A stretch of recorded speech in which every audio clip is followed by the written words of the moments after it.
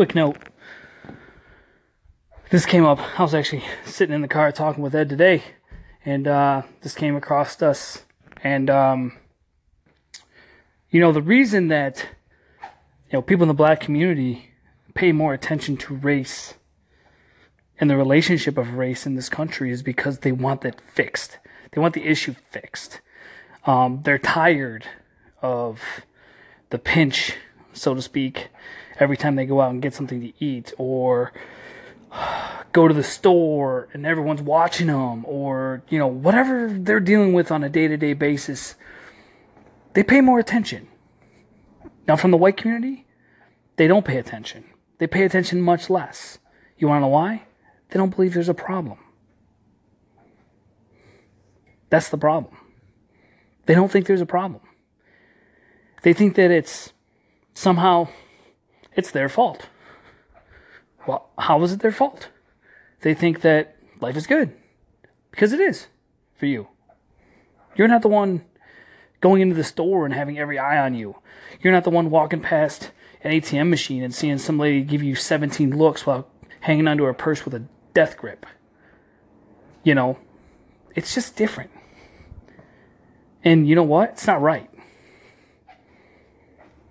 I mean, at the end of the day, there's a problem. Is it a massive problem? Yeah, on some levels. But you're never going to fix the massive issues that come with the major racist fuckfaces. You're not. Fuck those people. But we're really not any different. Just because you talk different, look different, that's good. We're not robots. We're not all here to do the exact same thing. We're different. And the sooner people realize that the differences are actually the reason why we're so great, the better off we'll all be. Because right now the differences, at least from one side, makes the other ones feel like they're the enemy. And in turn, because white society doesn't believe there's an issue for the most part, they kind of are. It's your own fucking fault. See, Anchor. There is a reason why white people are inherently afraid of black people or brown people or any person that they don't necessarily understand. There is a problem in the social fabric of the black community to where, as much as we like to say and speak and act like we're all tight-knit and together, we couldn't be more disjointed. If you look at other races of people, they might live in a house where there's 10, 15 people under the same roof. They eat together. They pray together. They live together. They struggle together. They go to school. They go to work, and they put everything into a pot. And then when one person becomes successful, they still put back into it until another person becomes successful, then another, then another, then another. Now we have a community of people under one roof who are actually building the greater good for their family, for their legacy.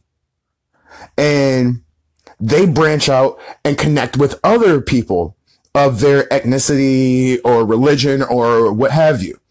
And they build up certain areas. They build up certain towns. They build up their quality of life. Us as black people do not do that. It's a dog-eat-dog world when it comes to us.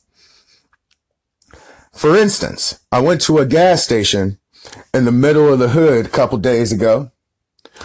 I'm walking up to the door, and a kid is leaning out the door saying, "Hey, don't buy weed from him, buy it from me." So I have to go in and use the ATM.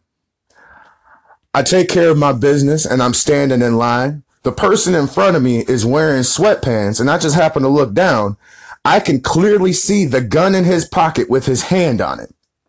Now, I have to think, okay, am I going to be robbed? Is he going to just point it at me and play with me? Am I going to be shot? I have to have these thoughts run through my mind while I'm at a gas station.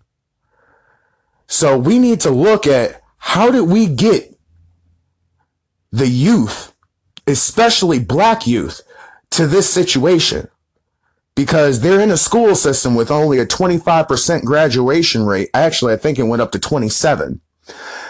They emulate the dope dealers, the hustlers, and the pimps instead of community leaders, teachers, principals, church leaders, things of that nature. We need to come together to work together to build a greater good for our community. So let's look at what we can do to uplift these youth instead of holding them down. Because if you grow up seeing nothing but poverty, if your mama sat on the couch and collected a check, your grandma sat on the couch and collected a check, what do you think the kid is going to do?